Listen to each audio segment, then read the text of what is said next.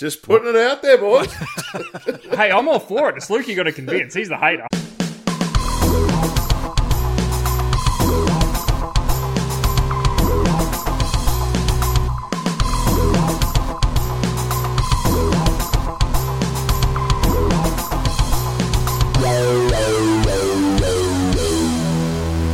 Hello, everyone. Welcome to the Deep Drop for another episode. I'm Luke McCredden. Adam Ring is with me as always, and adds, what's the Deep Drop all about? How do we explain it to people when you see them on the street? Well, think those trips you go away with your mates to go for a fish, and the fishing's not quite up to standard, and you just sit there and start talking absolute dribble, and you ask some of the weirdest questions. We're actually going to try and answer them. That's great. What a great concept. I hope everyone's enjoying it so far. We're having a ball.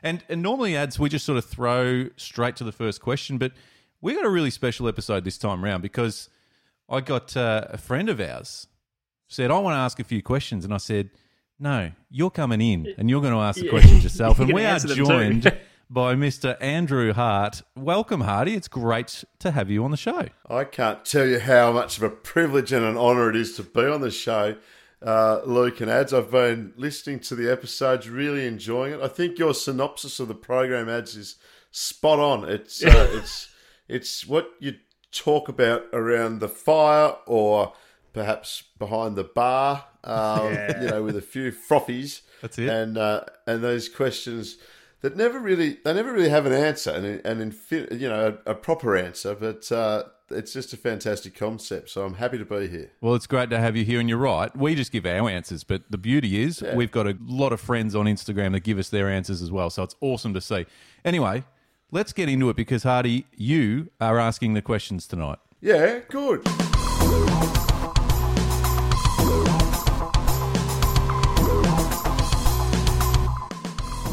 Does anyone really only run mono line these days? Oh, yeah, nice. Nice one. That's nice my question. One. Yeah, Great. good. Mono line. Do you understand what that is? You youngsters probably don't understand what mono line is. Yeah, it's that stuff you put on a reel that feels like a rubber band when you actually cat catch gut. it. Cat gut. It's a great one coming from yourself, Hardy, because you are a Tasmanian through and through, and you spend all your fishing days there, even though you've spent the best part of 20 years travelling the country and international fishing. But the thing straight away that comes to my mind is the diehard snapper fishermen in Port Phillip Bay in Melbourne. Adam, I don't know, a massive percentage of those guys are using all mono. Yeah, well, majority of them are, and there is a theory behind it. But I wonder if the theory is just to justify using mono still, or if it's actually legit. What is the theory? Because you're absolutely right about snapper fishermen, and it's not just Port Phillip Bay. My cousin in Tasmania, he's the king snapper fisherman, and he uses mono. Troy Dicko Dixon from Wilson fishes for snapper in southeast Queensland, and he uses mono.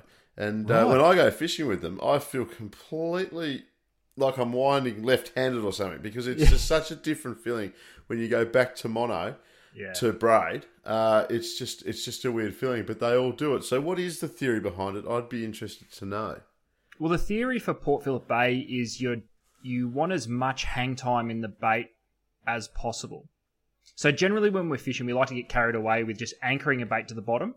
And in some circumstances, high tidal flow and things like that, you kind of need to. But Port Phillip Bay, where tidal flow is not crazy, it's about not getting the bait to the bottom insanely quick, where all the pickers start to pick away at it. But I don't necessarily think mono achieves that any better than a braid does. The mono sits, because it's heavier than braid and it does sink, it does keep a more even belly in the line under the water.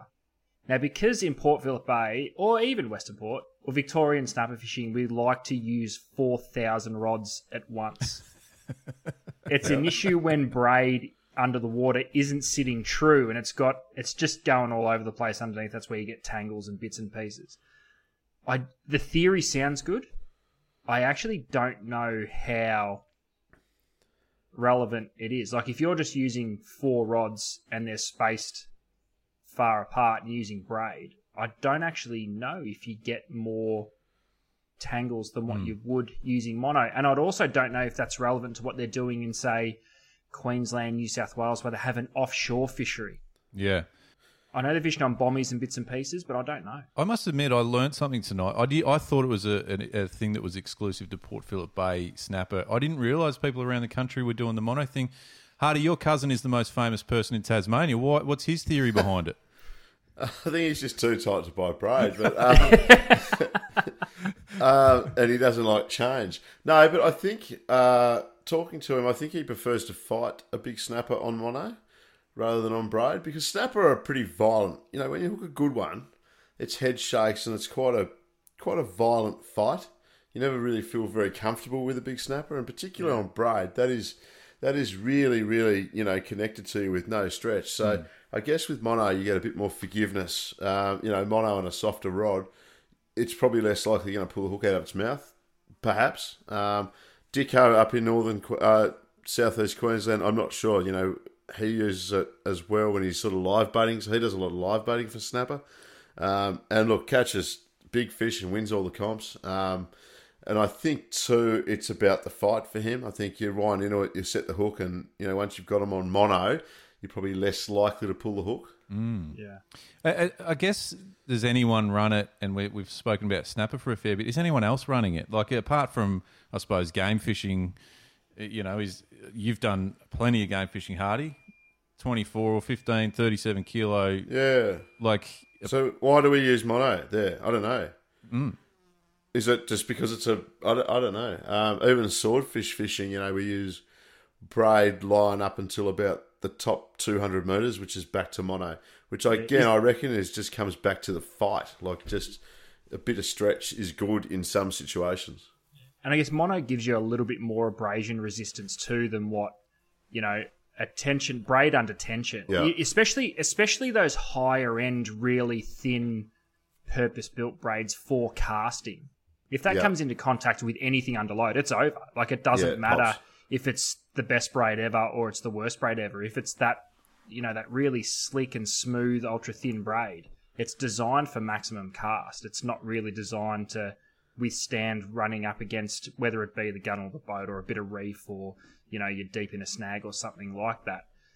But it's weird though, Hardy, are you seeing down in Tassie too that even game fishermen are now starting to backspool with braid, and we've got this obsession with getting spooled, and working in the tackle shop towards the end, the last few years, everyone wants to try and fit 1,000 metres of line on a game reel. Like, when's the last time you were spooled? I've never been spooled.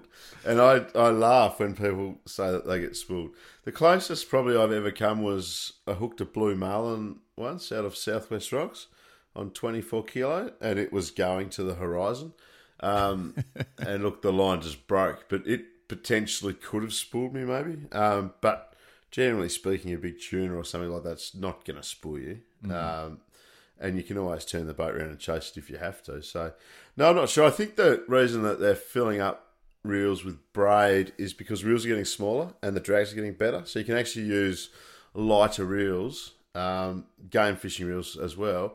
You can use so-called 30-pound reels and spool them up with say 500 or 600 metres of braid and then 24 kilo, and the drag is good enough to be able to do that. So I think maybe there's something in that, in the tackle advancement over the sort of course of time. Whereas back in the day, when you only had mono, you had to have big reels to get enough mono on it. I do know of another type of angler that's still using mono, and rightly so. We've all got young children, and I think they're the ones that need to keep using mono for a little while. For sure. The tangles are endless. Absolutely. Yeah, the tangles are endless. But I suppose... So children in the elderly, because far out, trying to watch my old man tie braid. Jesus. Well, okay, great. I tell you what, that's a ripper question to get us started, Hardy. So does anyone run mono only? I think it's fair to say it's a big popular thing through game fishing, through snapper fishing, and through kids. But I'm not sure it's all that popular with many other applications. No, I've got no mono really on any of my rods in the shed. Yeah, I'd prefer not It's to all fish with braid. mono at all, to be honest. Yeah.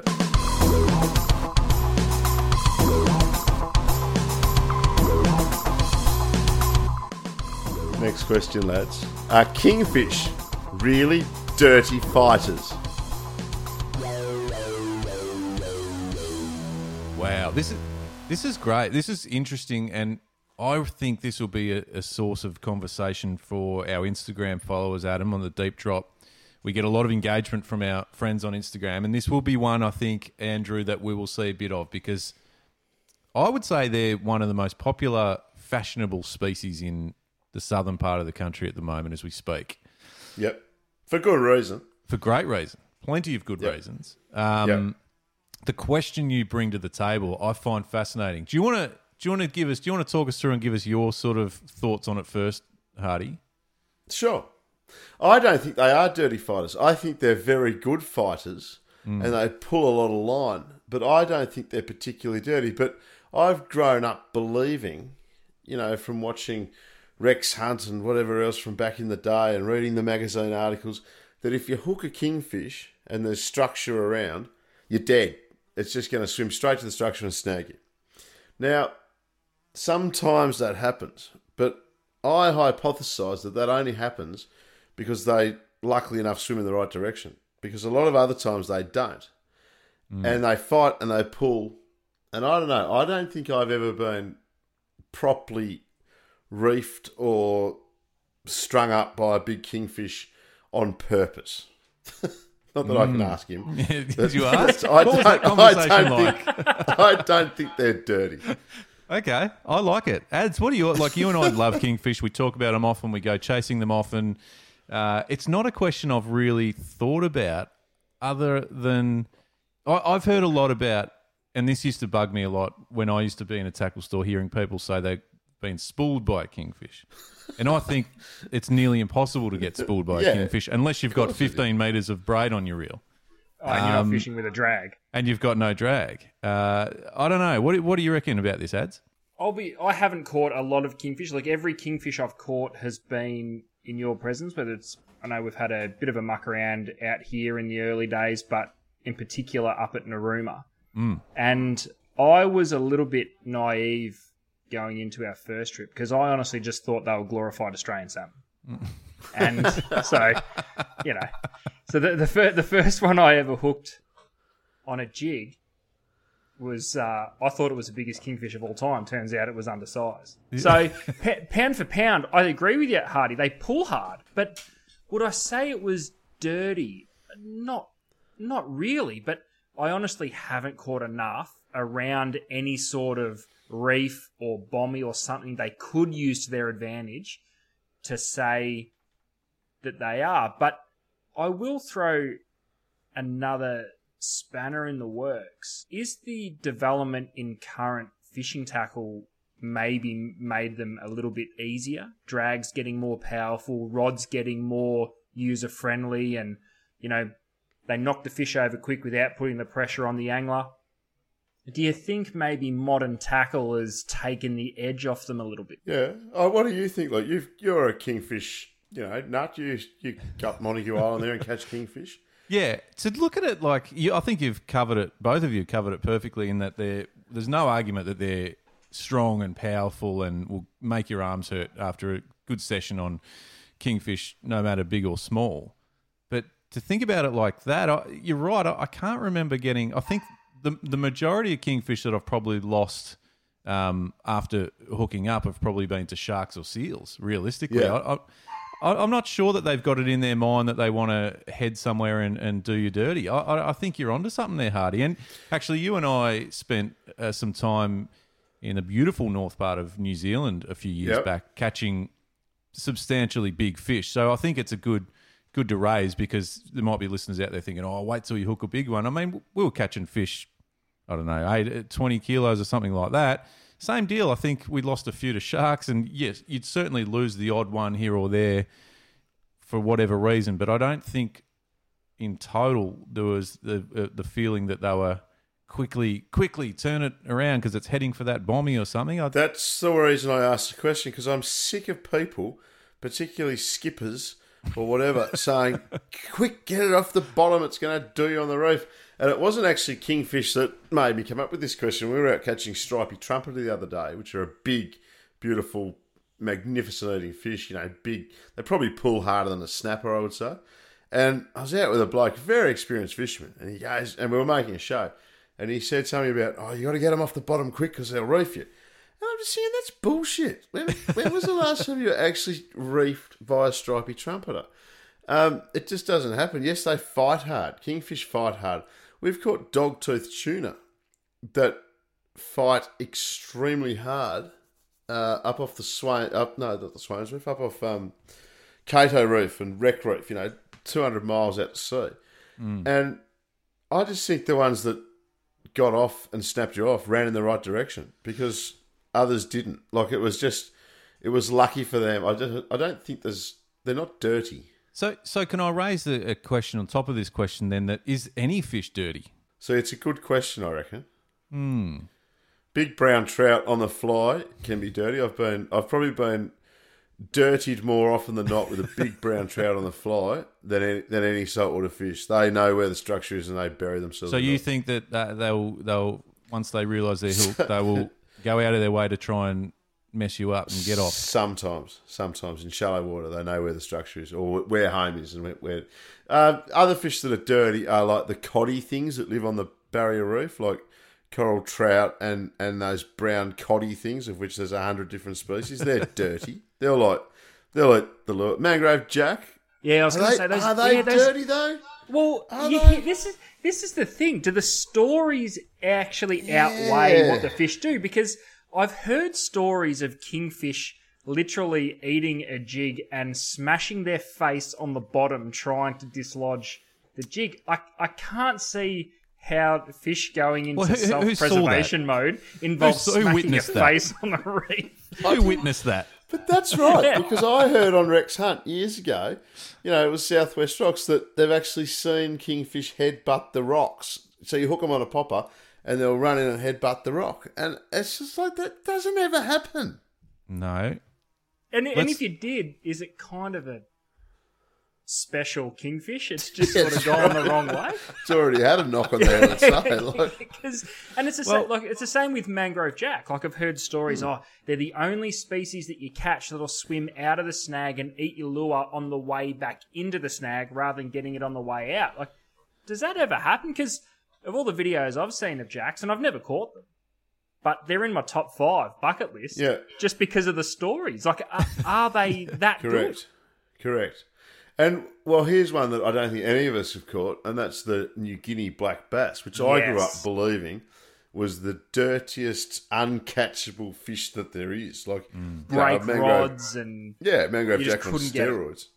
Can't get them. I think the theme here is that we're acknowledging that anglers are great storytellers. I think that's right. That's right. It's never our fault. We just met the greatest fish ever. Yeah, that's right. And I'm not sure there's any dirty fish. I think there's fish that all fight hard. Yeah, I think tackle's probably better than it ever has been, but I still think, fish can still take line, so therefore they can run to wherever they want to run to. And I don't reckon many of them, on purpose, other than the coddy things on the reef, which know how to get home, are dirty. Yep, I'm with you. I'm with you. It out there. I've never thought of it. It's a great question. All right. Well, let's. I'm with you, Hardy. I'm saying that they're not dirty, and neither are the rest of the fish population. Ads, where are you sitting? I'm going to look out specifically for a dirty fish, and trust me, you'll hear about it on this podcast when I get one. Brilliant, love it. I can't wait. I'll probably now hook my next kingfish, and it'll snap me off on the rocks. Like, smash its face on the rocks. Yeah. Damn it! You'll never guess what happened. Yeah.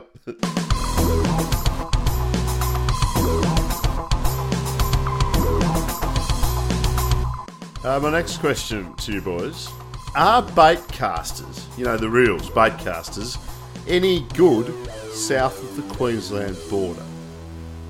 They are-ish. Well, I think ads, we could almost, for the sake of trying to find an answer, put a spin on it, are they popular south of the Queensland border? And the answer would be yes. But then to go back to that question, are they any good? Well, I don't know. That's an opinion thing. And I'd love to hear your thoughts on it. Well, it's a freshwater thing. I still think majority of the people that are buying bait casters in the southern states don't actually understand what they were designed for, because we did see a lot of anglers coming in buying one just because they look cool, because they're a little bit different. You know, we'd have guys that want to throw trout spinners thinking they need a bait caster, or whiting fishermen that want to use a bait caster just to bait fish with. But I think realistically, unless it's a cod or maybe sometimes an Aussie bass, yellow belly, basically any time where you've got some sort of weight in the lure that you're casting, bait casters really do come in handy, because they do cast and control weight a hell of a lot better than a spin reel. And it's just because the line's coming direct. It's following the spool direction. It doesn't have to come down the guides and over the arbor of a spin reel. That's why winding weight with a spin reel can be quite hard. Vertical jigging is another one. I'd argue to get a better technique jigging, switch to an overhead, because it controls weight better. So you look at those species like Murray cod or yellow belly. You could have a lipless crank that might be 1/4 ounce, or we're in the swim bait craze at the moment where lures can be up to 6 ounces. Try and do that with a spin rod. It's hard to cast accurately. It's hard to control the lure once it's in the water.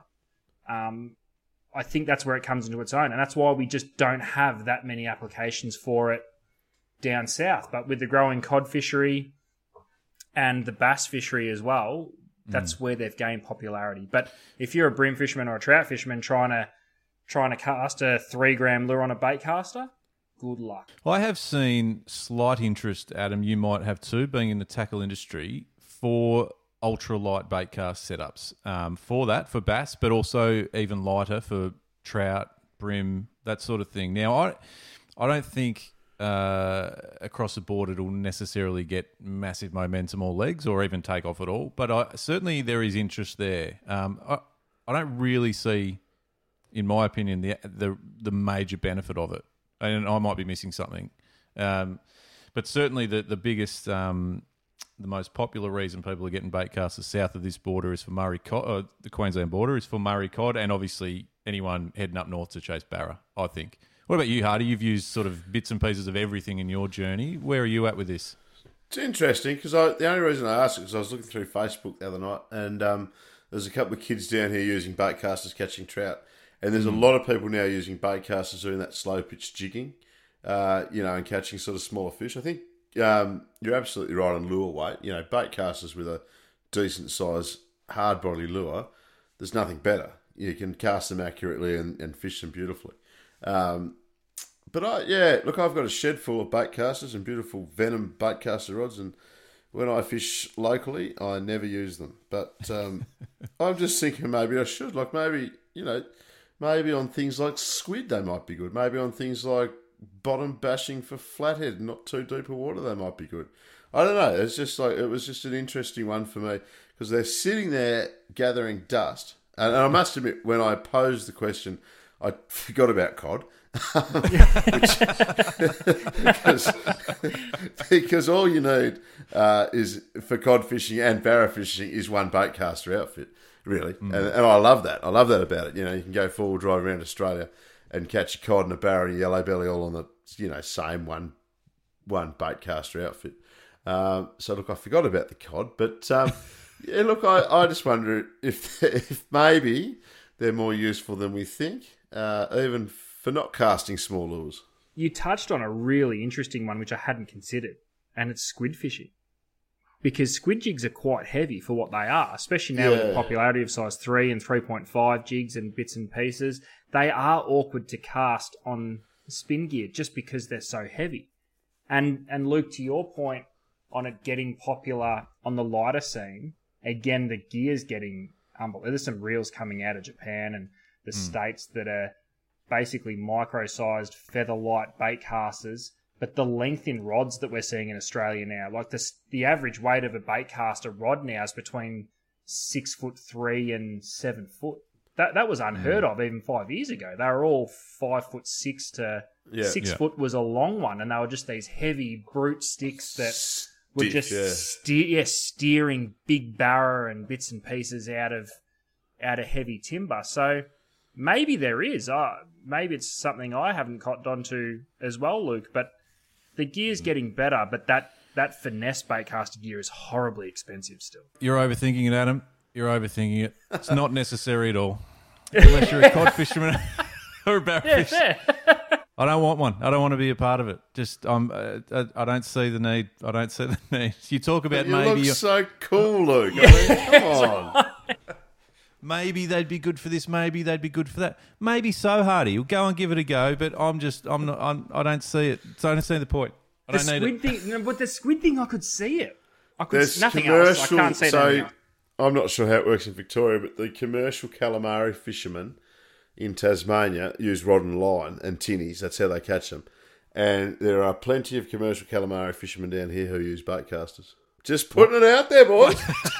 Hey, I'm all for it. It's Luke you got to convince. He's the hater. Is that because they've got about 15 jigs attached to their line, or is it? No. You got to fish finesse. You got to fish shallow. Like it's one of the great managed fisheries actually, because there's no netting, no bloody long lining, anything like that. It's fishermen versus squid, and look, they use light line. And you got to use light line to get the bites. But no, plenty of them use baitcasters. I really enjoy catching big fish on baitcasters. It's fun.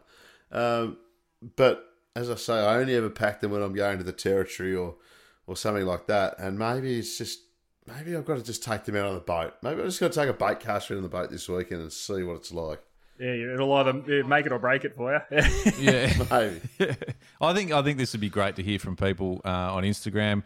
Find the deep drop, find the tile with this question on it, and give us your thoughts, because maybe I'm overlooking something. I'm a complete. I'm anti. I think. Can you not cast them, Luke? Is that the problem?